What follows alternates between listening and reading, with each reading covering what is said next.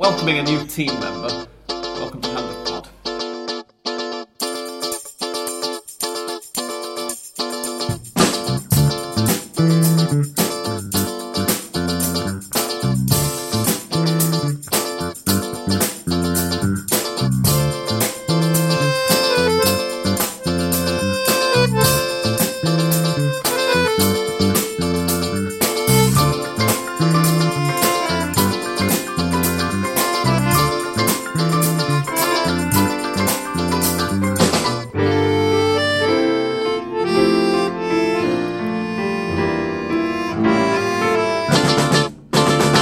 Ladies and gentlemen, boys and girls, welcome to episode 348, I think it is, of Hand of Pod. I'm Sam Kelly, and I am joined this week by Andres. Hello and welcome. And by English Dan. Hello and welcome. And we are in English Dan's living room. We're going to be reviewing the opening weekend of the Superliga. The season is still very young. To slightly adjust an Argentine phrase, the season is still in nappies, as is said newest team member, because Dan's got an announcement to make, which he's already made on Twitter. But Yes, indeed. Last week, you might have been wondering why I hadn't been on the podcast for a couple of weeks. You probably haven't, but just in case you were, it was because I was preparing to be a dad. Something that happened last Wednesday, so 8 days ago from today, when little Nahuel came into the world.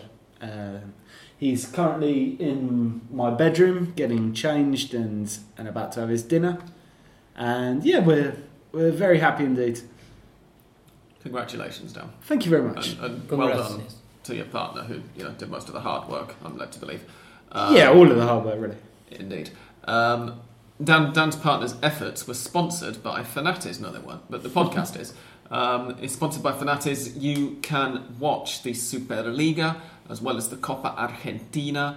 I've seen them tweeting about being potentially in discussion to show a few second division matches this season as well. So if you are, for example, a supporter of Belgrano, then you might get lucky there. If you're in the United States, of course, then you can also watch the Copa Libertadores and the Copa Sudamericana via their live tie-ins with Gold TV and beIN Sports, as well as a whole bunch of other competitions from South America and Europe. Hand of Pod listeners are able to get 20% off their first 3 months with Fanatis, as well as a 7-day free trial. All you have to do is go to fntz.co/HOP and use the discount code HOPFZ when you sign up. Again, that's fntz.co/HOP and the discount code is HOPFZ. Please go along and help us out. How much does it cost with that 20% off? It's $6.4. I must admit, I'm not sure, but I think so. Because $8, I think, is the fuel. Yeah, they have a couple of. Last time I looked at the pricing, they had a couple of different pricing levels, and it can vary. But I'm pretty sure it's $6.40 cents. A bargain, really. Yeah. It is. We have to say. And as I've said before, I used it around. Not quite. Oh no, more or less this time last year actually when I was in England for a bit. So they gave me an account so that I could test it out while I was there. And it actually works. And it's a really good service, I felt. Anyway, the opening weekend's results in the Superliga were as follows: Racing and Unión drew 0-0 in the Cilindro on Saturday. Colón 0, Patronato 1. San Lorenzo 3, Godoy Cruz 2, Lanús 1, Gimnasia 1, and Argentinos Juniors 1, River 1. On Sunday morning, Estudiantes beat Aldosivi 1-0, and then in the afternoon, Newell's Old Boys got a 2-0 home win over Central Córdoba de Santiago del Estero, one of the two new boys in the Superliga this season. Talleres got a 1-0 home win over Vélez Sarsfield. Independiente got a 1-0 away win over Defensa y Justicia in the Clásico BKCC-ish. So that's a joke I'm trying to make happen, but it doesn't work. The Clásico BKCC and Clásico Olan. Yes, indeed. And Boca Juniors and Huracán drew 0-0 in the Bombonera, or rather Boca Juniors reserves and Huracán drew 0-0 in the Bombonera. And then on Monday evening, I'm actually just seeing these. Oh no, I was aware of one of these two results, but not the other one. because they happened while I was out. Arsenal de Sarandí got a 1-0 home win over Banfield, and Atletico Tucumán also scored 1 goal at home, but they conceded 2 against Rosario Central. I thought that the bits of it that I managed to catch were relatively low-key as starts to the season go. Of the games that I watched, San Lorenzo Godoy Cruz was far and away the most entertaining. And I'm not only saying that because it was the 5-goal thriller. Yeah, sort of surprising as well, I suppose, given that both of the teams were playing that in the middle of their main priorities, which would have been their respective Copa Libertadores ties, of which I'm sure we'll talk about in a little bit. But yeah, in general terms, I'd agree with you. It was kind of a strange time to kick off the season, with the Copa matches starting right before, meaning that for at least 5 or 6 teams or so, they really didn't care that much what happened at the weekend. Yeah, it was very devoid of fanfare, I think, would be the best way to describe it. I mean, I know personally I had more things on my mind, but it really did just kind of creep up on me. We should probably mention the Libertadores as well. Of course, we mentioned all of the first leg results last week. I know that the Boca game was obviously played after we recorded last week. But if you carried on listening to the very end of the podcast, then you would have heard me give you the full-time result there. They won 1-0 away to Atletico Paranaense, and all of the other matches finished in draws, at least the other matches involving Argentine sides. As we speak now, all of the Argentine sides have completed their last 16 matches. Godoy Cruz and San Lorenzo have gone out. San Lorenzo exited on penalties against Cerro Porteño. Godoy Cruz got thrashed by Palmeiras. 4-0 for a 6-2 aggregate loss in we'll talk about it in more detail a little bit, but a match that was fairly even until a quite ridiculous penalty decision. River and Boca both went through. River put I'm forgetting who they were playing, Cruzeiro out on penalties after a 0-0 draw, and Boca completed a fairly routine 2-0 win at home against Atletico Paranaense to go through 3-0 on aggregate. As a result, as you say, Dan, both San Lorenzo and Godoy Cruz played, really, I'm looking at the 11s now, and they're almost entirely reserve 11s. Boca played with the reserve side as well. River, slightly bizarrely anyway, put out a more or less, I think maybe there were 3 or 4 changes from the first 11, but most of it was, I got the impression that Gallardo was maybe trying to give them the chance to play themselves into a bit of form, because, now I'm getting to the point of why I wanted to bring the Libertadores in right away, as you kind of hinted, Dan, it's kind of a weird time to bring it back. The 3 Argentine sides who are playing Brazilian teams, for sure, and in fact, I'm now thinking Cerro Porteño just played their 3rd league match, I think, last weekend, so they're coming up to the 4th. So all 4 of the Argentine sides involved in the Libertadores were playing last 16 matches against teams who've already been playing competitive football for the previous few weeks. Yeah, completely. Especially in the first legs, I thought that really showed. That's why I wouldn't understand. I see that when you play 4 days, 2 matches in 4 days' time, you must perhaps take care of those players you find key players and not make them be risky of an injury or too tired. But it was the first match for most of the other teams, so they're lacking rhythm. I mean, we said last week that River, obviously the week before, had played in the Copa Argentina, but I mean, a Copa Argentina game against Gimnasia de Mendoza, even if they get taken to penalties, which they did, is not, the red hot fire of competitive action in the Super League. No, it's not. And apart from that, it's faintly ridiculous because not only is it kind of the first game of the season after a prolonged break, it's also the first game after transfer windows in which most of the teams, especially those still active up till this week in the Copa, were very much involved. And these are guys who've kind of spent heavily, invested, brought in all new faces, and specifically for the Copa, and it could have been absolutely futile less than a week into the season. I mean, just to take one example, which everyone's been talking about, of course, Daniele De Rossi. He's a guy who has come to Boca specifically to win the Copa Libertadores. He says it, Boca say it. He's only got a contract until the end of the year. he couldn't be registered for this first round. So he could have come to Boca and been eliminated from the Libertadores even before he was registered as a player. And that in fact happened with San Lorenzo, the Romero twins, Oscar and Angel. They were signed to make them competitive in the Libertadores, and admittedly, due to a complete collapse from San Lorenzo, which was unforgivable, they're going to play what? How many Superliga games we're going to have this year? 11? 12? Something like that. Yeah, you're talking about kind of $1 million investments for 12 competitive games.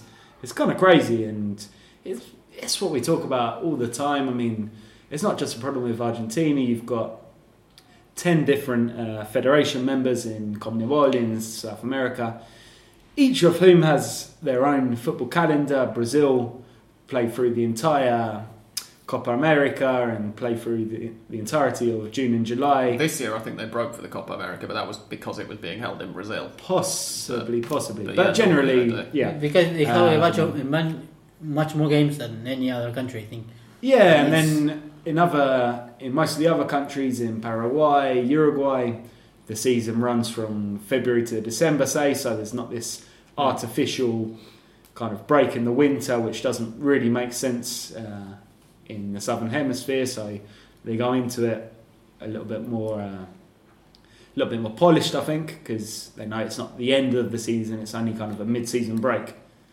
And yeah, I've said it many a time in this podcast, but it's something that Argentina has to look at. I mean, February to December season, it makes sense, and it wouldn't wholly avoid, but it at least helps somewhat avert these kind of situations. Yeah, I mean, while creating other problems, of course. Nothing's perfect. Yeah, and they have the same calendar as the Copa Libertadores. That's why they can.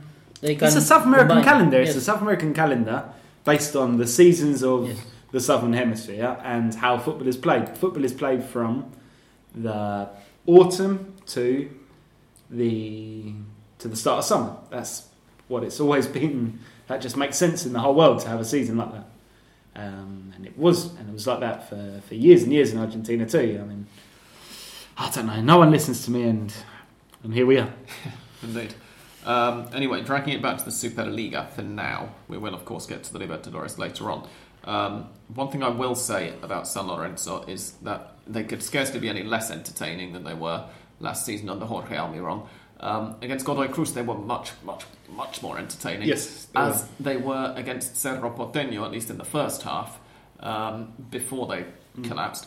And scored 3 goals, be better. Which I don't know if it's with Almiron in his whole period scored 4 or 5 goals, perhaps. Something like that, yeah. It's not good. I must admit, for the San Lorenzo game, I watched, I think, up to the hour when they were still 2-1 down.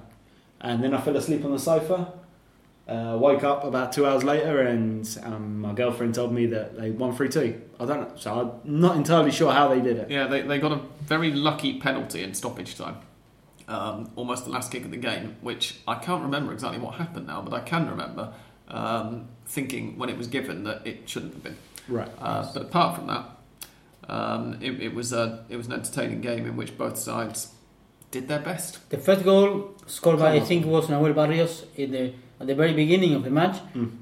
You could tell that it will be different with Pizzi than with Almiron, even when the coaches sometimes they don't define or they don't change so that much of a team, but in this case I think it will be like that. Yeah, even when they got out of Copa Libertadores. San Lorenzo had 22 shots against Godoy Cruz, of which 10 were on target. It is difficult to imagine Jorge Almiron's San Lorenzo managing that.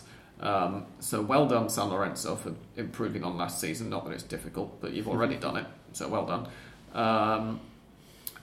Then perhaps, sorry, but you mentioned the derby of Becasese because of the Defensa y Justicia against Independiente, and Becasese being just... speaking of lucky goals, oh my God. Yes. That was so bad. Just the very first match of his period for Independiente, having to face Defensa y Justicia, and apparently didn't face it very well, because after the match he suffered from stomach aches or something like chest pains. Chest, yes. And he had to go on a hospital. And that's not funny. Stomach ache is funny. Chest pains aren't funny. No. Leave this clear. No, he had to be taken to hospital. He was given the all clear. It's all those late goals his teams keep scoring. I mean, it's too much to handle. This was another Becasese special, right? Well, 32nd minute. So 30 seconds. I wouldn't say it was that late. 32nd of the second half or of the first half. But it was fairly comfortable, really. I think for Independiente overall, Defensa y Justicia look like they might struggle a little bit now he's gone. They've lost is most of their so manager, right? yeah, Where's that photo I posted on Twitter? Yeah. Would be a good time. I think we all said towards the end of last season, and even when they were challenging for the title, this coming season was always going to be a lot more difficult for them. Their coach left. They lost Matias Rojas, the Paraguayan playmaker. He went to Racing. Lisandro Martinez, of course, went to Ajax. Their other player they had in the middle, Domingo Blanco, went somewhere, right? Independiente. Independiente, Yes, exactamente. Miranda went somewhere, possibly. I want to say Mexico. Mexico? Yes, Mexico. Mexico is vague enough to... I don't know if Pumas or... Yeah, so you're talking about the heart of their team, really, and the core of it. And as far as I've seen, I mean, their answer this week has been to bring in Nery Cardoso from Racing. It's kind of like, if that's the answer, you're probably asking the wrong question. Because he's a player who can turn it on, but usually doesn't. He's not going to win you 10 or 15 games a season. So, yeah, Defensa y Justicia, they're going to have an uphill struggle this year. I think it's fair to say. I think they get 4 players from the last season. It's Gutted. Unzain, the goalkeeper, Rafael Delgado, the left back, Alexis Castro, the offensive midfielder, and Ubita Fernandez, the goal scorer. But yes, it's very, very few players for. An injustice, we could say, that they couldn't defend their squad. Yes, indeed.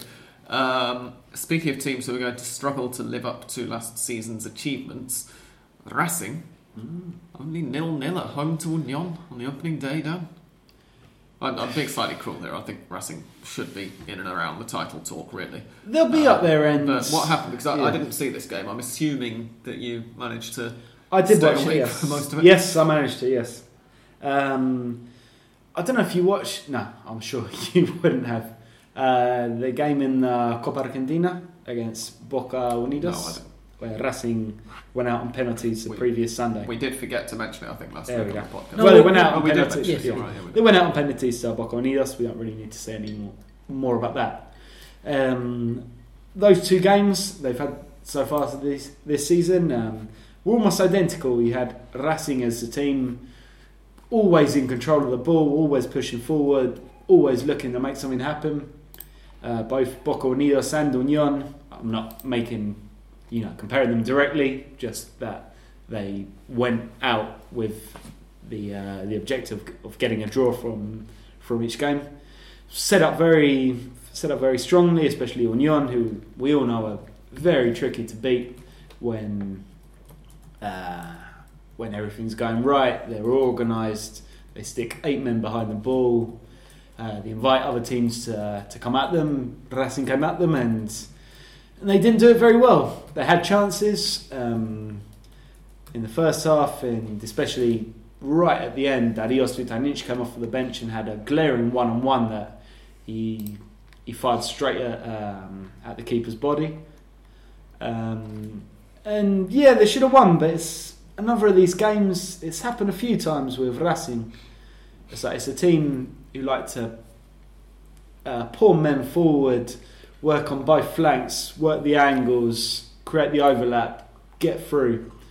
But when that doesn't work, when they come up against their defence, which is so deep set and so static, they don't kind of have this plan B. And I think actually Darren asked a question on it later, so I might as well get this out the way now.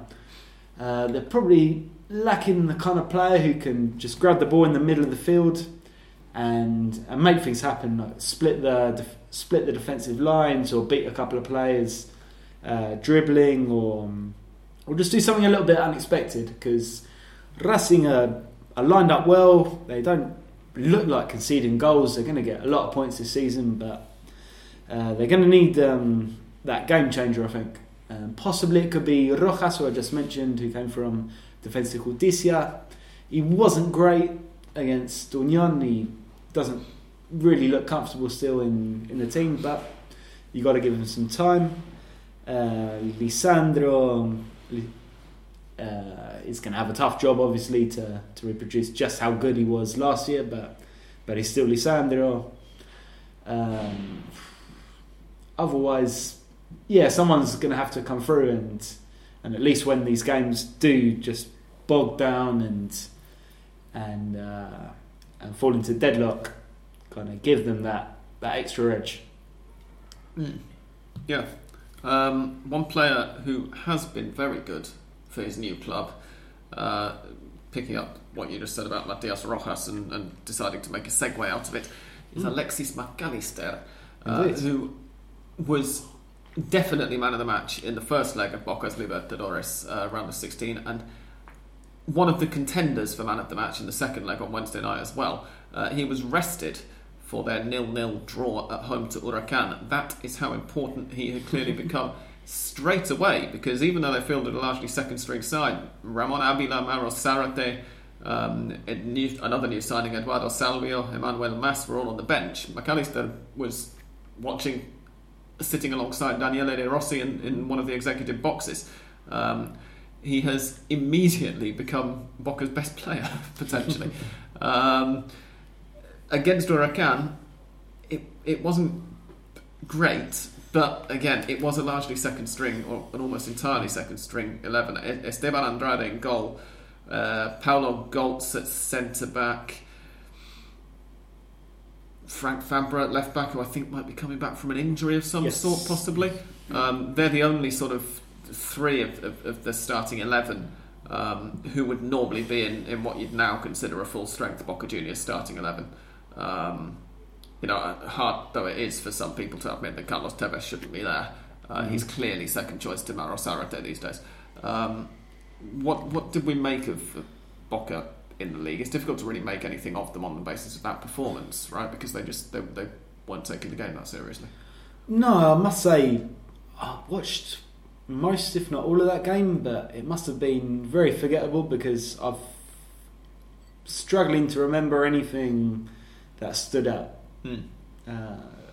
Huracan, I thought, played alright. Of course, against a weakened Boca side, but they were better at least than under El Turco Mohamed. Yeah, it was an interesting formation. They played with three, the wonderfully named Balekian Briasco, who I don't think that is the first name he actually goes by, but that's what he's showing up as on my live score app that I'm using at the moment. Juan Garro and Andres Chavez, who sort of just played, all three of them strung along the front, not really like two wingers and a centre forward, but almost like three centre forwards. Up top, it was an interesting shape, and they pressed relatively high. And the real, I think, test in terms of Huracan and finding out what they're like now is going to be seeing what comes next. So, like this coming weekend, for instance, they're at home to Colón tomorrow evening, Friday evening, followed by away to Patronato, and then at home to Argentinos. Those look like the kind of fixtures that are going to tell us more about this Huracan side, really. Very possibly, an opening weekend fixture in the Bombonera, even if it is against a second string Boca side. So yeah, we're going to probably reserve judgment for now on Huracan. I will say Anthony Silva, at least, yeah. Anthony Silva in goal had a good game. I can't remember a lot of the fine detail of the game, but I do remember him making a couple of really good saves. Both goalkeepers. Also, Andrade had a couple as well, didn't he? I think it was one half for each. First half was more for Huracan, and where Andrade had great saves, and in the other half, in the second half, it was Anthony Silva, the one who prevented Boca from scoring. And was some things which were surprising about this Boca even when they had to, or Alfaro decided to put a team, a more reserved team, with perhaps a totally or almost totally new defense.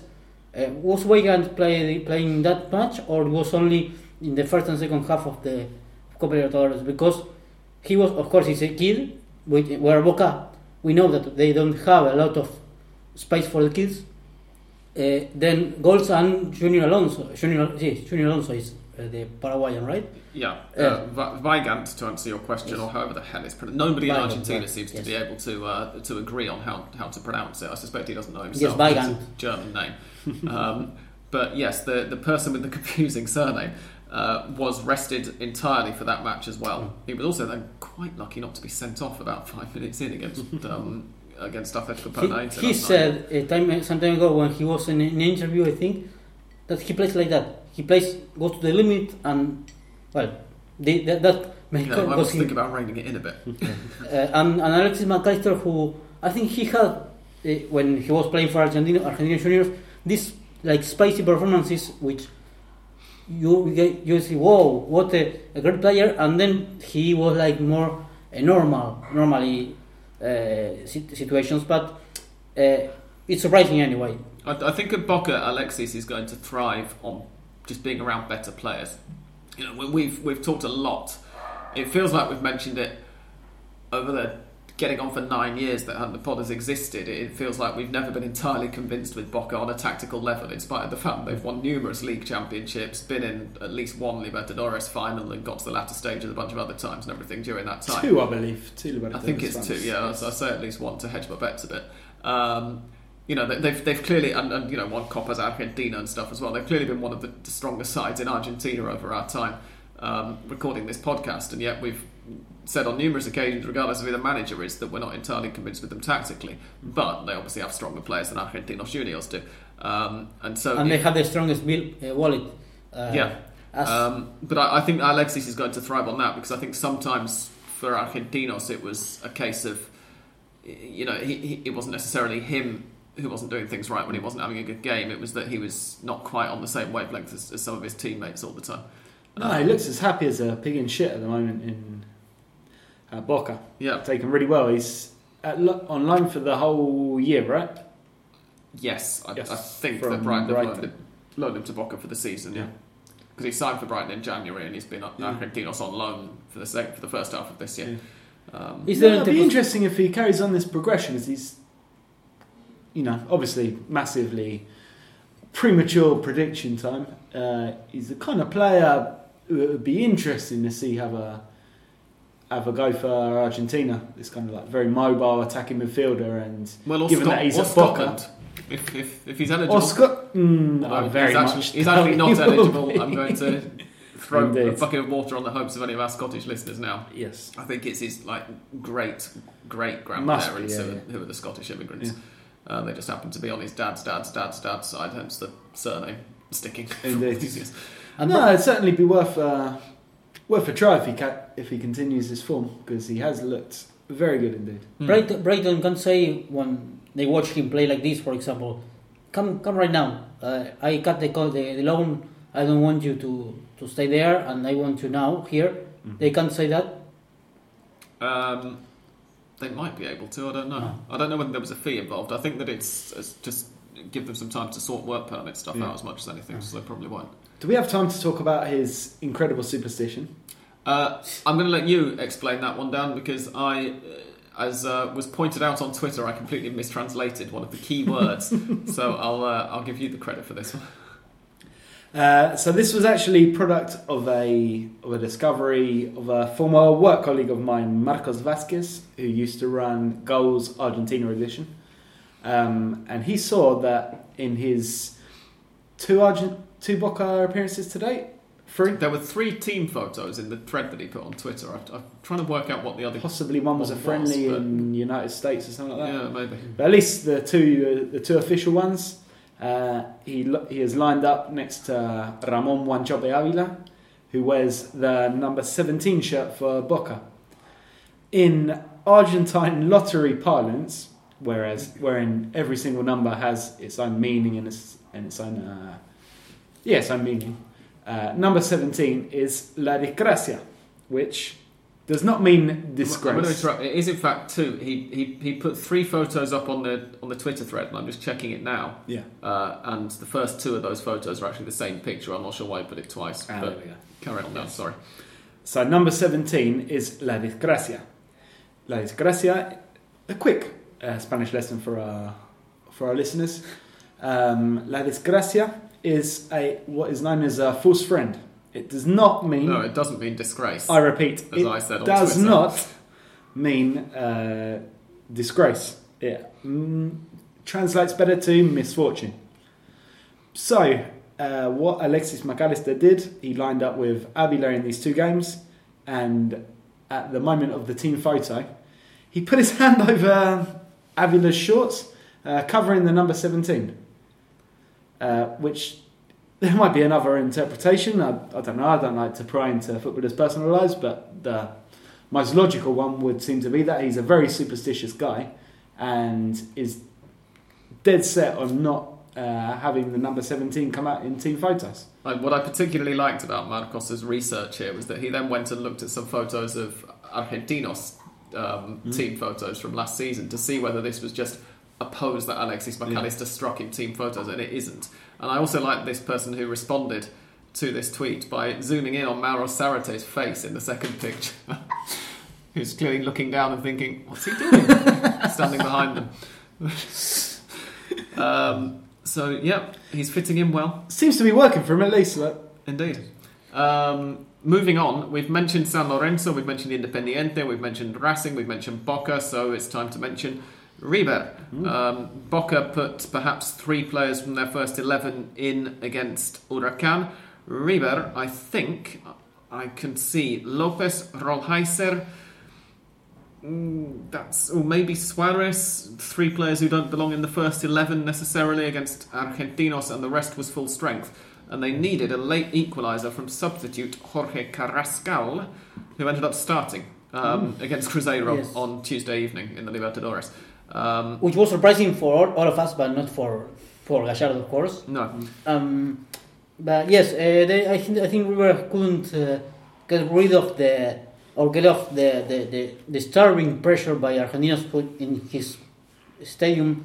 It's like that. They press a lot the rivals, and in this case with Santiago Silva, who's in his first match was the best the best man of the match, throwing the ball to him, and he stood the ball in a great way, and of course passing it to his teammates like Auche, like other midfielders that were coming to the box. And Santiago Silva's in Argentinos now? Yes.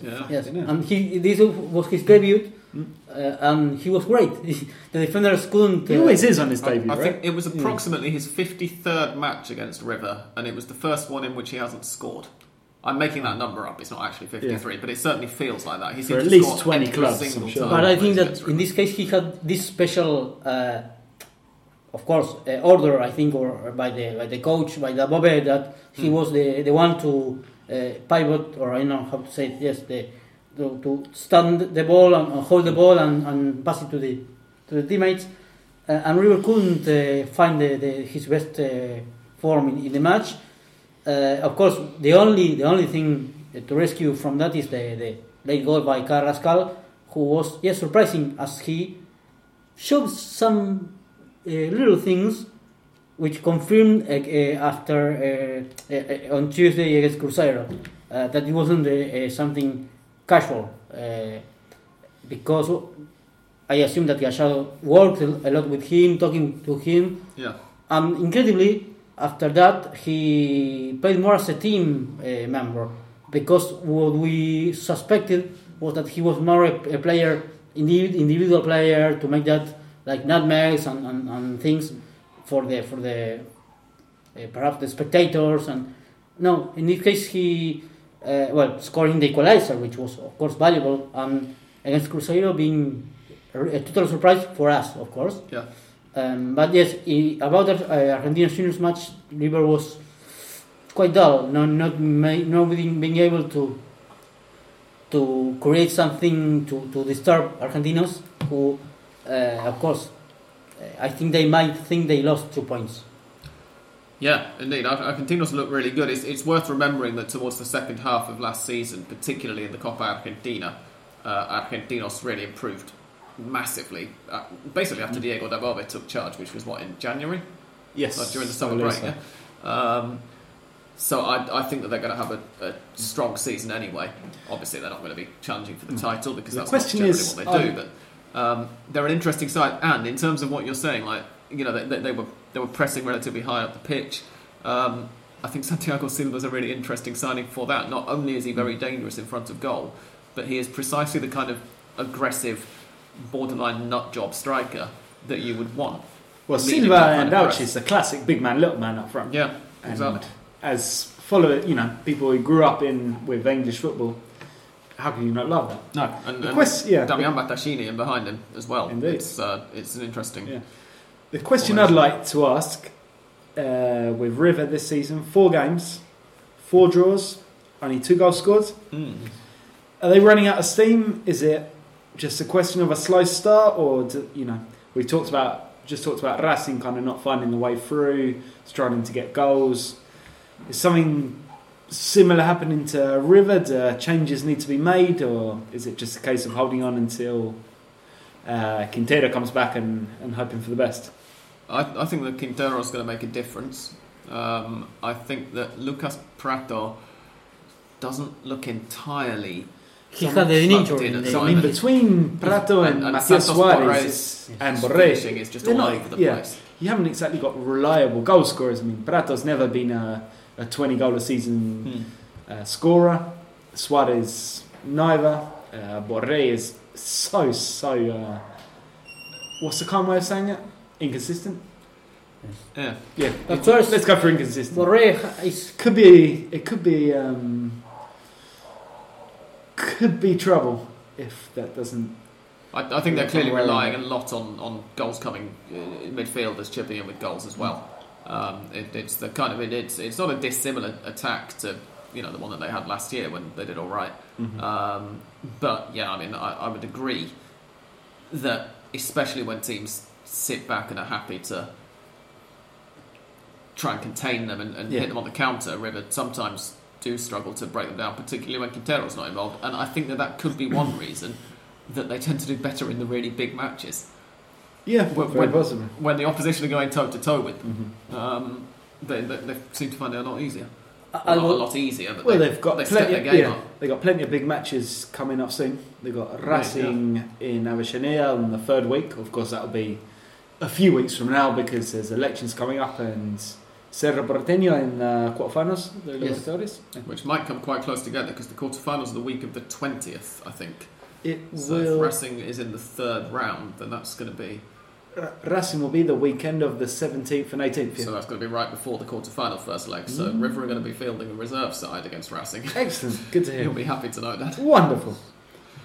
Just don't play Armani, please. But as I told English Dan before we started recording, River, of course, it's not something new. I tell you not to say nice things about River just because I am a River supporter, but what looked like the other day against Cruzeiro was that Cruzeiro respected too much River because of the things that River have been doing especially as away condition in the past, and not because they were afraid of this match especially. It has to be said that Cruzeiro were pathetic. I was about to say that time was particularly odd because, as I said earlier, all 4 of the Argentine sides of opponents in this round of 16 in the Libertadores were coming into it much more match sharp than the Argentine clubs. Atletico Paranaense just rubbish, basically. So much less combative than they were against Boca in the group stage of this year's Libertadores as well. Cerro Porteño obviously put San Lorenzo out. Palmeiras needed a slightly fortunate decision. We'll talk about all of this in more detail after the break. And they got very lucky in the first leg as well. Yeah, and got lucky in the first leg. Down and having El Morro miss a penalty. But ultimately made their class play, whereas Cruzeiro in both matches just looked so limited. Yes. It was really, especially in the first leg, it was obvious that River simply weren't match sharp, and Cruzeiro just didn't try to take advantage at all. I remember they did that in one game in last season's Libertadores, was it? They played Cruzeiro. Boca. Yeah. Yes. They not played Boca in the quarters, possibly? Mhm. Yeah, 2-0. Boca win 1-0 in the first leg and then 1-1 Yeah. in the Mineirao. They just showed nothing, really. Like even I remember they gave them a slight run for the money at the end, but kind of very little. In the first leg was the Dede injury. Very little initiative. Yeah, Kind of. we will talk about the Libertadores more after the break, but really quickly before the break, any other matches that we haven't mentioned that you two caught and would like to talk about? Can't remember any of the other. Any matches. very early impressions about the two new boys in the league, Central Córdoba and Arsenal? I didn't catch either of their matches. So Well, Central Córdoba has in the squad Russo Rodriguez, who was the goalkeeper in the starting lineup, and was not brilliant. No, Central Córdoba are going to wait until November, December, February, where they can start scheduling their home matches at 4 p.m, get some 60-degree heat going, and just wear the other teams out. Maybe provoke a few deaths through heat exhaustion. And Arsenal That's going to surprised. be where they come into their own, I think. Arsenal surprised beating Banfield. Indeed, yeah, we've had a question pertaining to that match, in fact, for a little bit later on. Yeah, let's save it for a little bit later. I think it's one thing that I did note from Newell's match was that Francisco Fidryszewski was the starting striker ahead of Luis Leal and Lucas Albertengo. I'm going to be interested to see whether that was to do with fitness or what, or whether he's actually going to be the starting striker this season. Can you remind me, Sam, funny of one. how the promedios are lined up so early in the season? I know Newell's are down. You reminded me because I know Newell's are fairly close to the basement. As it stands now, with both of them, I think, having won. Obviously, Yeah, Central, of course, beat Atletico Tucumán. Newell's and Central are occupying joint 21st place, which means that if the season finished with them on this standing, they would have to play off against each other to decide who goes down and who stays please up. let that happen. If you fought Boca River in the Libertadores final, was They big. will have to play that match on the moon. Yes. Even then, Gimnasia and Central Córdoba de Santiago del Estero, who of course have played one match and lost it, are the other two teams who are currently in the relegation zone. And Patronato, Lanús, Colón, Banfield are the sides just within 3 points. Oh, and Argentinos, those are the sides within 3 points of relegation. some big teams treading water this season. It's going to be very interesting. Indeed, there are, yeah. We're going to take a half-time break now. This has been a very long first half of the podcast, 42 minutes. So Flying by, according to. So I apologise for that. We're going to take a half-time break, and when we come back, we will talk about the Libertadores, and we will answer some listeners' questions.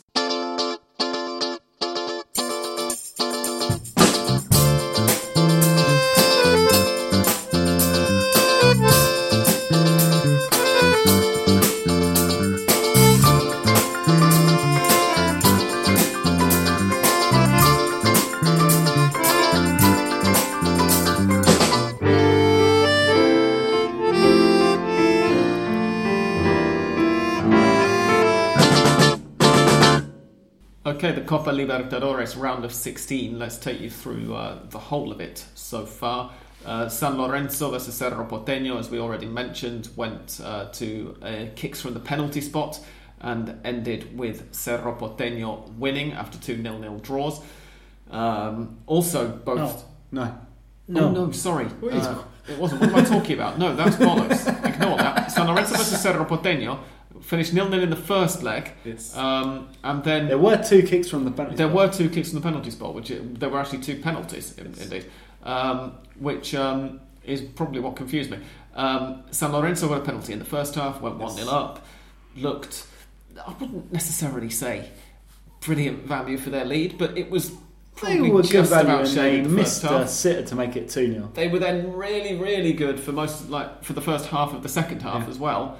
And then they conceded a penalty and just fell to bits. Yes. And ended up losing 2-1. So Cerro Porteño went through. After all the nice things we just said about San Lorenzo in the first half, and Yeah. a big blow for them. That I mean, was I a still winnable stand tie, by. really. They're going to be more entertaining this season than they were last season. They couldn't be less. If surely. only because Pizzi's taken over But and knows what he's doing. Cerro Porteño have we mentioned this, I think, in the last episode, that we have a pretty good team. Even when San Lorenzo winning 1-0, they needed just to stay like that, or 1-1 was Draw like, 1-1.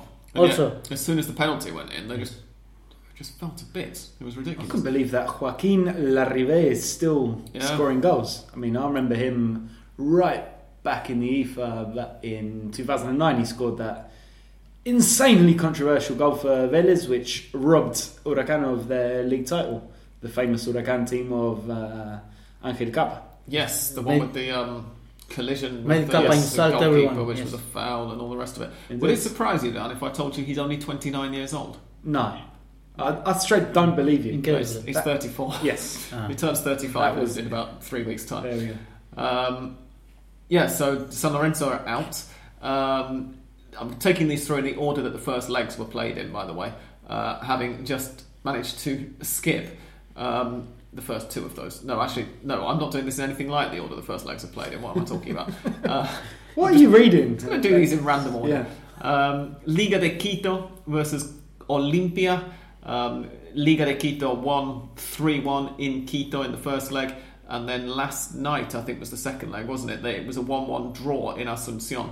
Liga having to see that out, having had 2 men sent off. The first, or the second of which was very shortly. Oh no, sorry, right. The first was very shortly after half time, and the second was 7 minutes into stoppage time at the end of the game. So not really especially damaging to them.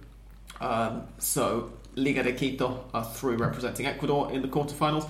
River and Cruzeiro did definitely finish with 2 0-0 draws before River put Cruzeiro out 4-2 on kicks from the penalty spot.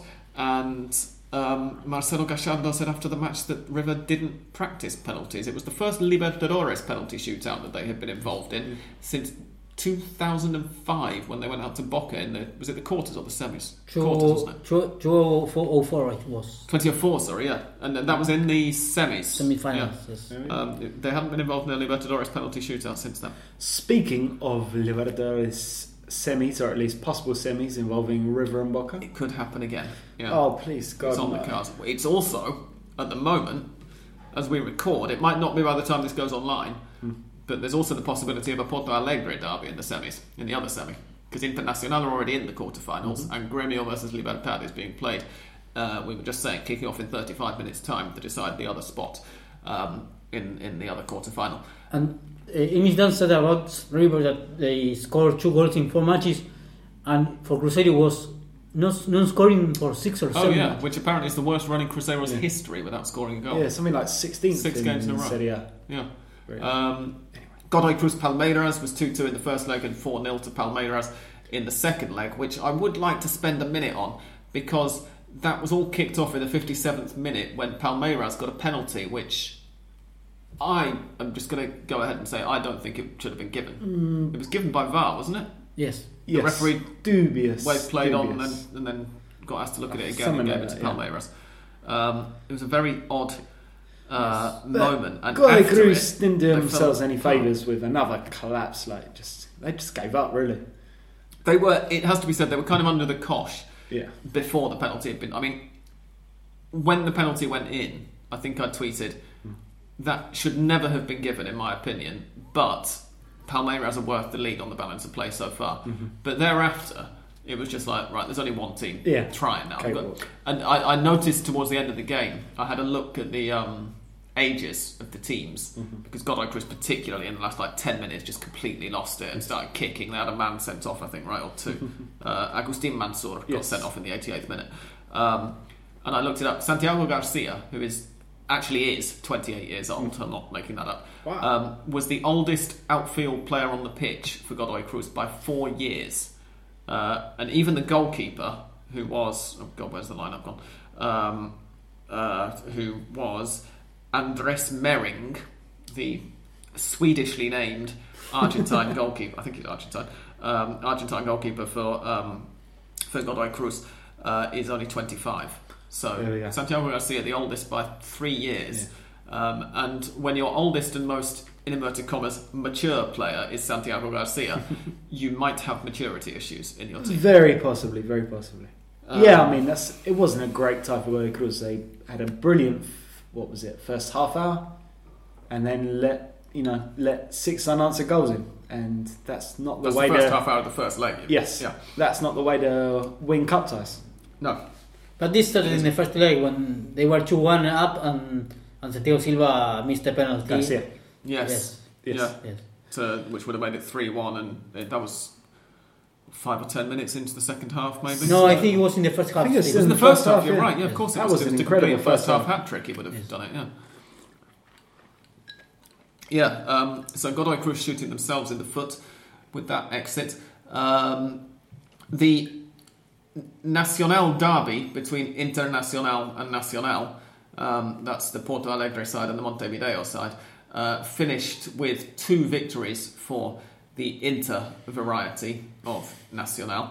1-0 in Montevideo and 2-0 in Porto Alegre, which means that the Brazilians went through there fairly comfortably. I'm going to admit I didn't catch either of those games because they were played simultaneously with the Argentine involvements. Emelec versus Flamengo was 2-0 to Emelec. This actually sounded like one of the more entertaining ones, which I wish I could have caught. 2-0 to Emelec in Guayaquil, and then 2-0 to Flamengo last night in the Maracanã. And Flamengo then, I did manage to catch the penalty shootout because it happened after...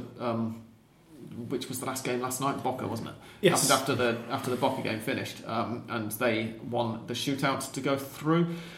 The incredible thing about that match is that after 20 minutes it was already 2-0, I think, and the second leg, Flamengo. You would thought yes, it will be 3-0, 4-0. No, finally they passed, or they went through penalties. Yeah, Gabriel Barbosa scored Gabigol. a penalty after 10 minutes, and then the aggregate equaliser after 19 minutes, and then Flamengo. From what I heard about the game, Flamengo sort of kept pushing, but just couldn't manage to find that third goal until they did from the penalty spot, as it were. The other one is... the other match that's been completed is Boca Juniors, of course, who we've already talked about, going through fairly handily against Atlético Paranaense. And the remaining tie to still be mopped up is Libertad versus Gremio. For the sake of completion, since we've done this already, I will give you the full-time score of that one after the theme music, even though it doesn't involve an Argentine side. But Gremio are 2-0 up from the first leg, so we're not expecting any shocks there. If Gremio get through, then that will mean that one whole half of the draw will be all Brazilian. The quarterfinals as they currently stand are River Plate versus Cerro Porteño, Liga de Quito versus Boca Juniors, which means that Daniele De Rossi's first match in the Libertadores is going to be at the altitude of Quito, at 36 years of age. You reckon they're playing? You remember how many times we've said, I want Champions League players to witness World the Copa Cup winners, Libertadores in the altitudes of La Paz and Quito? Well, it's going to happen. Well, not Champions League. It was World Champion. He's a Champions League player, though. Yeah. He's played in it a few Who times. would have been the last World Cup winner to have to play at altitude? What, did Mauro Camoranesi play in Racing in the Libertadores or Sudamericana? Camoranesi only played with Racing in the Sudamericana, kind of that first preliminary game, which is always against an Argentine team. And Racing never managed to get away. Trezeguet didn't play for River in continental competition. He came back for the second division and then got superseded, didn't he, by Cabanaki? Indeed. So you're probably talking someone like Ronaldinho or someone along those lines. Well, he played for Mineiro or Flamengo. Exactly. Yes. Yeah. Mineiro, he must have done at least one game at altitude because they won it, of course, they did. within the team. Can't remember who they played in that run, but we'll look it up maybe before Mystic Sam and say if you remind me to. Yes. So River or Cerro Porteño will play Liga de Quito or Boca Juniors in what doesn't look at all like a tasty semi-final that I'm sure the Buenos Aires police force are hoping doesn't happen. And potentially, when is it happening in relation to the presidential elections? Because the government of Argentina might be hoping that in one October. of them Yes, comes out as just will it be October? Yeah, just before the.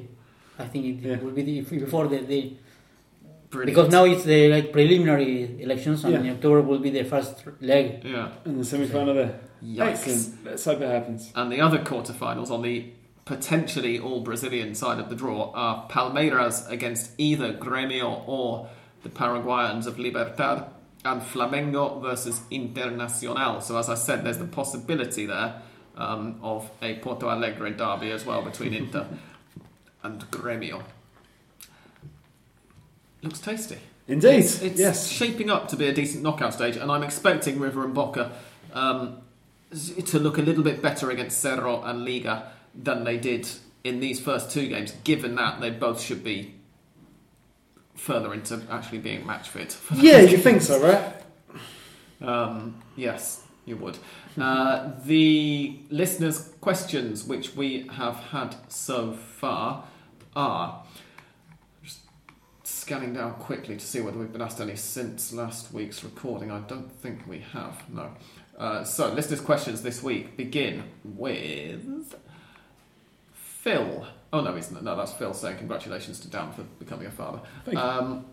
With Councillor Ashley Pearce, who says, my team Reading are seemingly about to sign Lucas Bochet. Is it Bochet or Bochet? There's an accent on it, isn't it? Bochet. From Torino. Any idea what to expect from him? I already responded that, saying that no. Yeah. He scored 4 or 5 goals, 6 in his career. Perhaps he scored 8. But He's a striker, by the way. Yes. He's not like a defender, in which case that would be quite impressive. But of course, in the case of the River supporters, this is especially the idea of not working, as he went on a free agent to Newell's, then to Torino, and now to, I don't know if in the middle he went somewhere else as on loan, but yes, he played for basically River, Newell's, Torino, and now will be Reading, and not scoring very, very much goals. He's been on loan at Celta de Vigo, apparently, where he played, according to his Wikipedia page, 13 matches and scored no goals. And then, he's picked it up recently, though, because last season he was at AEK Athens on loan, 23 games and 6 goals. A stonking return, taking his career total, if we include cup matches as well, to, again, bear in mind that he's a forward, 14 goals from 159 appearances. That's terrible. Yes, that's not good at all. I can confirm that in 2013, Ronaldinho did play at altitude. He played for Atlético Mineiro against the strongest. Played the full 90 minutes, and Atlético Mineiro won 2-1. Well done, Dan. There we go. Good research. David Novashevsky says, what to make of Pavon? Is he injured? Just bad form for an extended period? He was a bright light in the 2018 World Cup for Argentina, but now can't get in the side. I don't know whether he means Boca or Argentina. All of that said, why didn't they sell him for $16 million if his form is that off? This is an interesting one for me. I've said in the past that I think that the anomaly in Pavon's form was the 2017-18 season, and that what we've seen of the rest of his career, which was fairly ordinary, plays like he's got a bucket on his head before that season and has reverted to that since, is actually the player he is.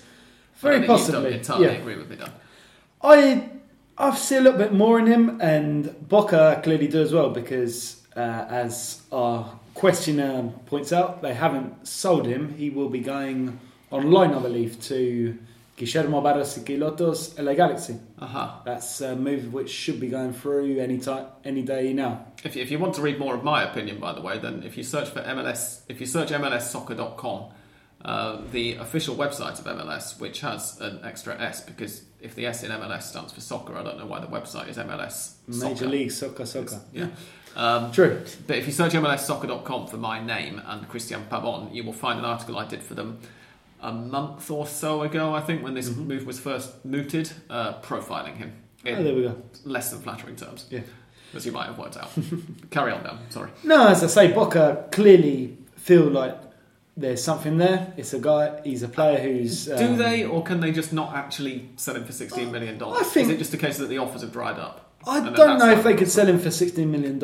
I know they want to sell him for $16 million, and they don't want to accept less. And he is a player who's seen his confidence shattered over the last 6 months, or possibly even longer. The idea of this move is to get him in a team alongside Barros y Quilotos. This guy, he obviously knows well. He's worked alongside, and under whom he played his best football. At a level which, let's be honest, is a little bit lower than the Superliga or the Libertadores. He should get a lot of goals there, I think. And yeah, just have 6 months, get his confidence back, score a few goals, and then come back in January and either go back into the transfer market with a little bit, a few extra digits added onto his transfer, onto his asking price, or to carry on at Boca. That's the idea of the move. There is also the possibility that if he's sticking crosses into a penalty area where Zlatan Ibrahimovic is lurking, that those crosses will end up looking slightly less aimless than they are if you're chucking them in the general direction of Ramon Abila. This is very true, yes. Ibrahimovic might be about 97, but he's still agile enough to potentially direct a few of those row Z going out of the stadium crosses down and into the top corner. Cause yes, as much as I admire Wanchope, he's not quite as good as Zlatan. No.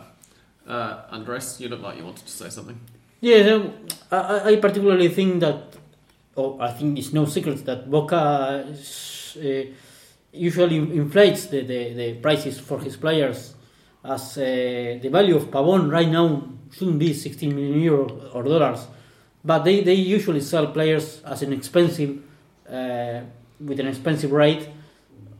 Perhaps the only one I would agree that his value is correct is, for example, Nathan Hernandez, who clearly was a very, very good player for Boca in the last season, and he was sold for 20 million, or something like that. Somewhere around that region, yeah, for Cagliari, who are, from what we hear, going Middle to be facing table. a relegation struggle this season in Serie A. Not a bad player to have in a relegation battle, I must say. No, and I mean, I saw a lot of people last night. So the situation here, for listeners who aren't aware, is that on Wednesday night he played his final game for Boca at home to Atletico Paranaense and was given a standing ovation when he was subbed. He appeared to play up front, which was a very for some reason. strange Well, I thing. think I know the reason, actually. I think it's that Argentina is a country where sentiment is massive in football, and Boca is possibly the most sentimental club in the country. He was played up front alongside Abila, at least during the first half, where they kept... in fact, Boca didn't take the lead before half-time, in part because when Abila got through on goal, one-on-one with the goalkeeper, he decided to try and square it Fernandes instead of scoring himself. I think that they wanted to give him a farewell goal. But I saw a bunch of people, Boca fans, on Twitter saying, why are you leaving this to go and play for Cagliari? And it's like, well, there are two things. One is money. And, the fact that he's leaving willingly. It's not like he's going against his will. And the other is that, frankly, even if Cagliari turn out to be awful, if Nandes can keep up the sort of form that he's had so far this year, if he can do that in Serie A, then in 12 months' time, he's going to be playing for one of the big Milan clubs or for Juventus or... I mean, okay, maybe not Juventus, but for one of the, the Rome or the Milan clubs instead. He's going to get a transfer to a bigger club up the pyramid in Italy, as it were. So, yeah. Darren Paul has a torrent of questions for us, as usual. He says, first of all, how much have you been enjoying Pichud's barnstorming runs down the right? I must say, the game against Union served up a, let's say, treat for the footballing eyes, which was Ivan Pichud going head-to-head against Claudio Corvalan, two of the guys who have faced so many insults over the years from Racing fans because they're not really very good at football. No. And it seemed almost to be a... Corvalan's a former Racing player, for the benefit of those who aren't aware. It seemed almost to be a tactic of Union's just to leave that right wing completely empty, apart from Corvalan, which is essentially the same as leaving it completely empty. Yeah. Just to allow Racing to give the ball to Pichud and do his Pichud things. And he did not disappoint. Lulling them into a false sense of security, I think you could say. Something along those lines, If it lines, weren't for the fact that at some point they're definitely going to come unstuck as a result of that. Darren also says, thanks as always for your great content. Well done on the Fanatis deal being renewed. Thank you for that, Darren. Codet doesn't know how to set up a side to break down teams. Discuss. We've already done that, as Dan pointed out when we were, Dan said when he started discussing it that that was preempting a question. And Darren's other question is, last one, why is the AFA such an unmitigated joke, only reducing one club from the league this season and thus making a 23-team shambles for next season? Is there any logic to it that I am missing? Well, Darren, if you had listened to last week's episode, which you should have done, then you might remember that Andres and I actually explained this decision. I think we did anyway. We did, didn't we? Because I've just told him off for not doing Along it. with Julian, I think also. Yeah, Yes. I'm pretty sure we mentioned it. If we didn't, then I apologise. But I think if you listen again, you'll find that we did. The idea is that rather than going down to 22 teams by 2020, they are now going to drop to 20 teams, which is the ideal size for the league, but the size that they sort of seemingly rode back on wanting to get down to by the start of the 2023 season. So there's it's a bit of a compromise, I guess. That's it, really. Other questions. Chris Murtagh says, how long does Crespo have left in charge of Banfield? It was always going to be difficult to follow Falcioni, and I personally want him to have this full season, but I'm kind of on my own in thinking this way. It's tricky. I quite like the football that I've seen Banfield play since he took charge, but that's been the overall sensation. The results haven't reflected the football, and results are what matter in football, especially for a team like Banfield. Did you say they're there or thereabouts for relegation? Let me Not try too and far find off. the relegation table. Oh, bloody hell, I got rid of the app which has got the relegation table on. I've got two live score apps, but one of them is not made in Argentina. SofaScore, basically, you're going to have heard of it possibly, doesn't have the relegation table on for Argentina. So I've still got the Argentine-made one, even though it isn't as good. Banfield are one of the teams who are within 3 points of the relegation zone at the moment. But there are so many of those teams that they're not necessarily in trouble, but they might be. If they keep playing well and not picking up points, then that's a very good way to end up exactly in the middle of a relegation fight. It's going to be, I think, unless it really goes very far south very quickly, I think he's going to have until the end of the year. Banfield are relatively forward-thinking board. You might remember earlier this year we mentioned that they've become the first top-flight side in Argentina to elect a woman as their president.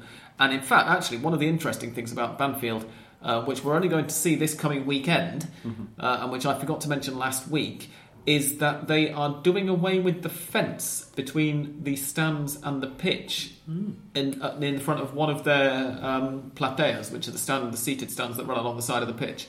They're getting rid of it. There we go. They want to treat their fans as human beings. Oh, no. They're not completely ridiculous. Obviously, they're keeping it for the bit that keeps the Barra Brava off the pitch behind the goal. But essentially the family stand at Banfield now is not going to have a fence. They've got rid of it. And in fact, the same is also true, apparently, of Estudiantes' new stadium, which is going to be opened in 99 days' time, according to a report I was reading yesterday, saying there are 100 days until it opens. So it will never happen. Yeah. Is Banfield's family stand the one where we occasionally get to glimpse the wonderful 5 old foul-mouthed racist ladies? I've no idea. You know the ones I'm talking about. I know exactly the ones you're talking about, but I don't know which stand they're in because I've never paid that much attention to the videos that they're in. I'm guessing it's not, because letting them loose would be far too dangerous. I think that they're in the front of the Popular, but I'm not sure. It seems so, yeah. Little Bird says, any news on Ekoko? I'm still firmly in the he was secretly kidnapped and the ransom money is why we couldn't afford Paulo Diaz until now camp. Really, if he's rushing back and making it worse, he's more stubborn than Aymar was. Somebody needs to tell him to stop. Andres, any? Well, they want to make him play when they feel and he feels he's 100% okay, not to repeat mistakes that he did last year. In other words, River aren't rushing him back, but he might be rushing himself back in eagerness to play.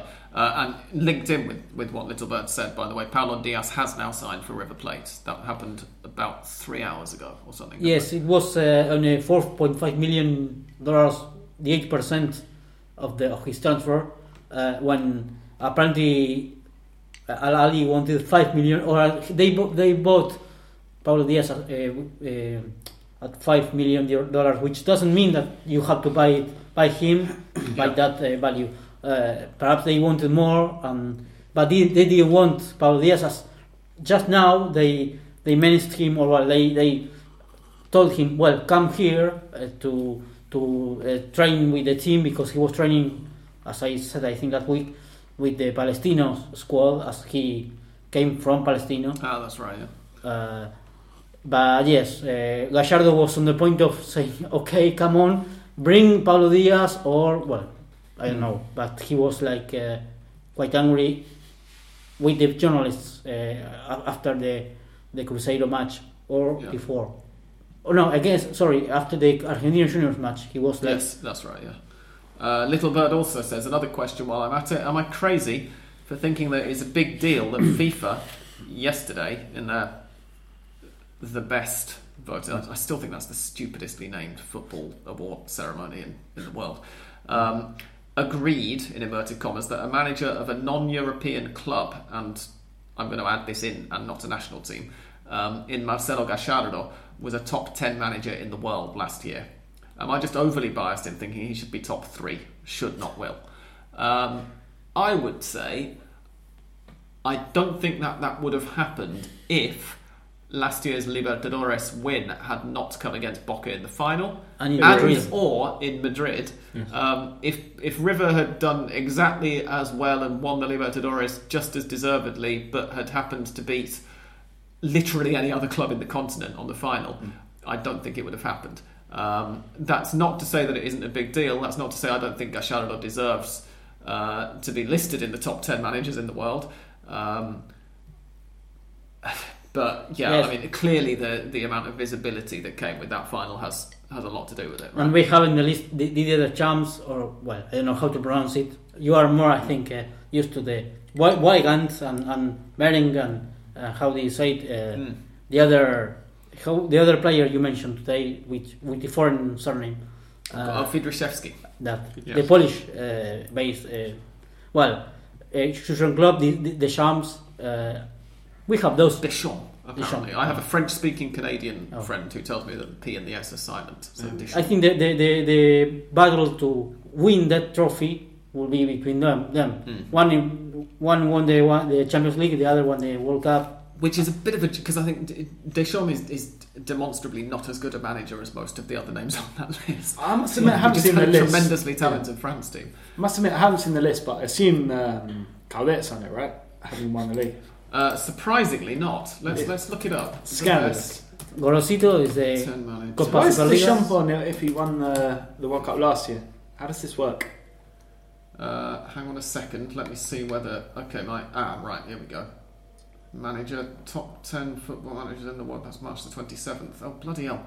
I would have thought that typing the best 10 managers FIFA into the Google would have brought up... Google? What are you telling to your granddads?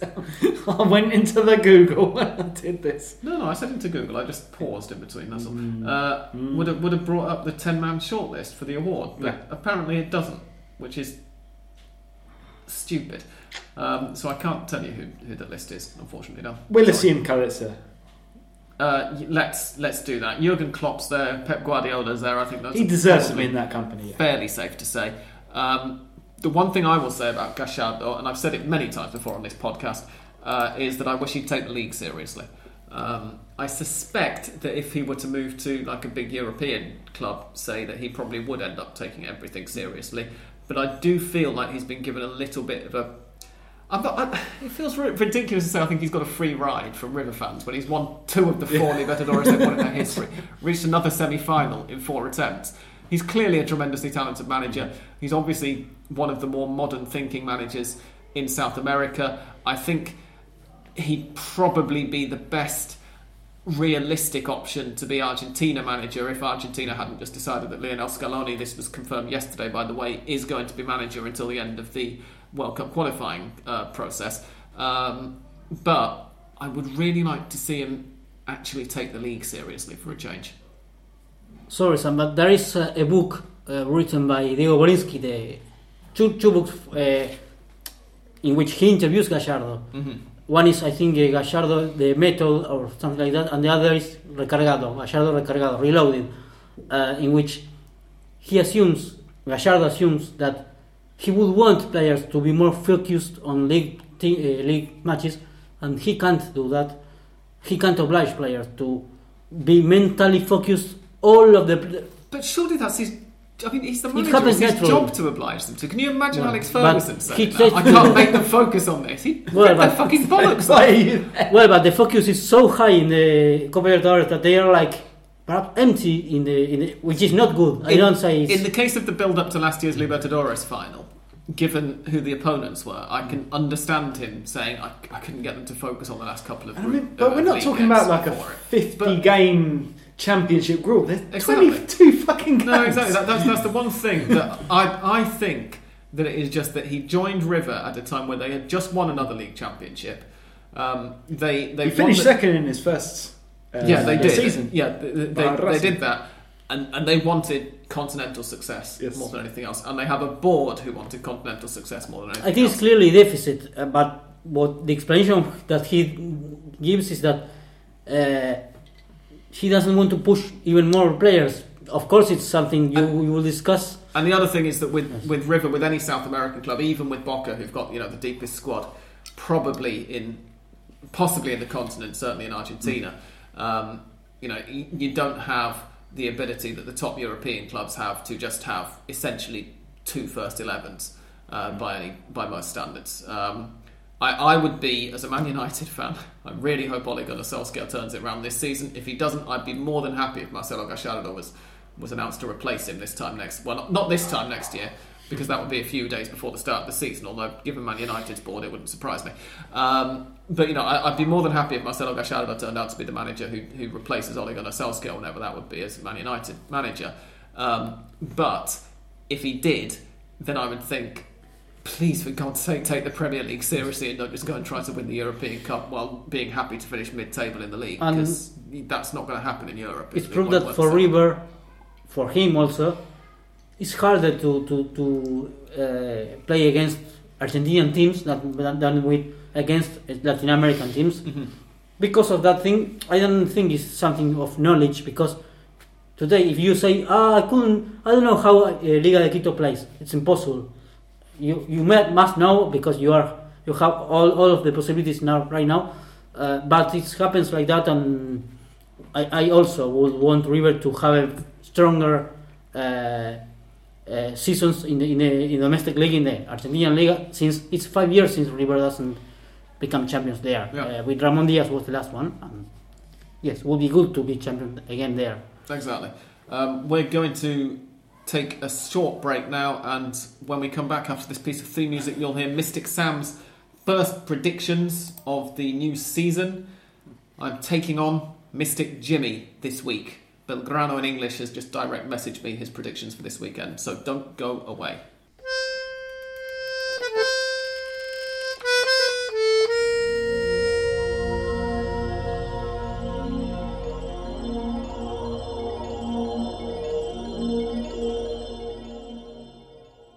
Okay, these predictions, I've just actually written them out before recording, without looking at Jimmy's predictions first. So, here we go. Huracan versus Colón. Both of us are going for Huracan wins. Aldo Civi versus Argentinos. Jimmy says an Aldo Civi win. I think Argentinos will win it. Colón versus... No, sorry, that's not Colón. I'm misreading my own handwriting. Rosario Central versus Talleres. Jimmy's going for a draw. I'm going to go for a Rosario Central win. Central Córdoba de Santiago del Estero versus Atlético Tucumán. We are both going for Atlético Tucumán to win that one. Vélez Sarsfield versus Racing. We're both going for a draw. Unión versus Defensa y Justicia. We're also both going for a draw. Gimnasia versus San Lorenzo. We're both going for San Lorenzo. We're both going for a draw in Banfield versus Estudiantes. For River versus Lanús, I think River will win. Jimmy is going for a draw in that one. Patronato versus Boca. Probably unsurprisingly, we're both going for Boca to win that one. Godoy Cruz versus Arsenal de Sarandí. I think Godoy Cruz will win. Jimmy thinks it's going to be a draw. And for Independiente versus Newell's, I'm going for a draw, and Jimmy is going for an Independiente victory. There are some interesting matches there, I think, this weekend. Gimnasia versus San Lorenzo could be decent. River versus Lanús, I think, is the Sunday... Oh, it's not the Sunday evening. It's the Sunday early evening game, 17:45 kickoff. That should be fairly good, I think. Independiente News in the previous... Yeah, Independiente Newell's on which is Monday night. Yes, which is because a bit Independiente annoying plays for me, right 'cause now. that's exactly the time I'm normally in the pub, so I probably won't catch it. So, but it should be a good game. Oh, you're right. Yeah, Independiente playing. Is that right? It is right now, isn't it? Yeah, in the Sudamericana. Vélez Racing, of course. Huge game. Pardon? Vélez Racing. Yeah, Yeah, Vélez good Racing also looks good. That's on Saturday evening. Central versus Talleres could be decent as well. Could be horrible as well. It could be absolutely terrible, but it could be good. There are various interesting matches thrown up. Eliam, you watched the goal from Silvio Rius against Atlético Tucumán, his first goal and first match for Rosario Central. I did not. Incredibly straight to the angle. I saw that it was one of the ones that was nominated for Goal of the Week, but I hadn't seen it. No. We should talk before we go away very quickly about the fact that the groups for the Primera Nacional, which is the new name of the second division, have been drawn. They were drawn just before we started recording, so I'm going to outline them really quick for you. They are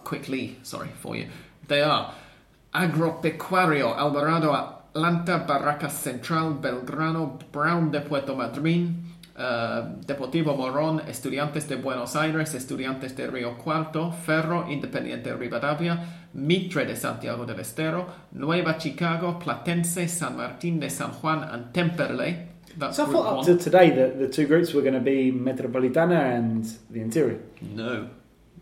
So what was the point in making sure there were 16 teams from the Metropolitan region and 16 teams from the Interior? Haven't a clue. I think they've drawn 8 and 8 in each team, in each group. Why?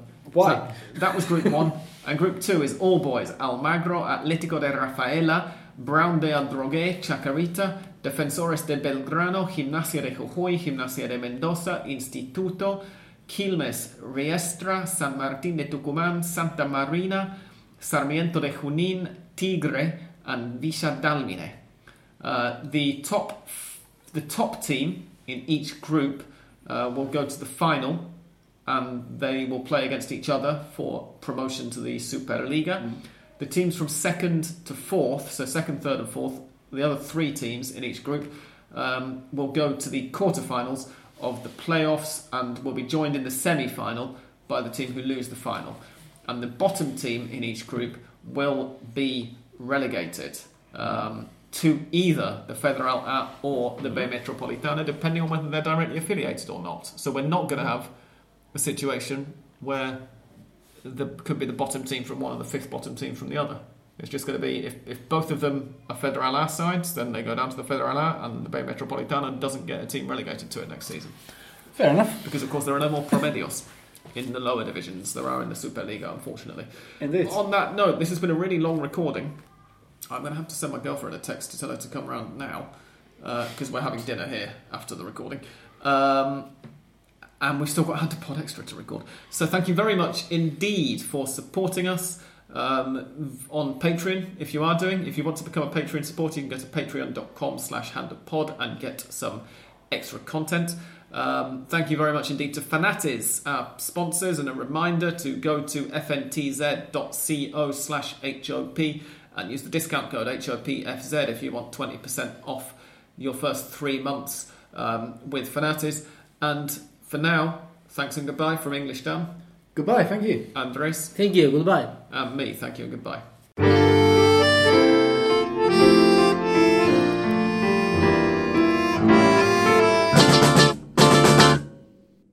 Two results to tell you about from the continental football tonight. Gremio against Libertad turned out to be pretty one-sided. Gremio got a 3-0 win in Asunción to go through 5-0 on aggregate and set up that all-Brazilian bottom half of the Libertadores quarter-final draw that we were talking about, meaning that at least one and no more than one of the finalists will be Brazilian, because there are no Brazilian sides in the top half of the draw. And in the Copa Sudamericana, Independiente lost 3-2 away, but thanks to having won the first leg 1-0 at home, they go through on away goals. I started saying that and then realised that I'd forgotten who their opponents were, so if you give me a second, I'm going to look it up. I think it was a team from Ecuador. It is, of course, my app now is not showing the results from today because it's after midnight. South America, Copa Sudamericana. Where is it? Universidad Católica de Ecuador, who are not the Universidad Católica that you have probably heard of. They're a newish team, or at least a new team to international audiences. So they won 3-2, but went out Independiente through on away goals in that one. Thanks for listening, and bye for now.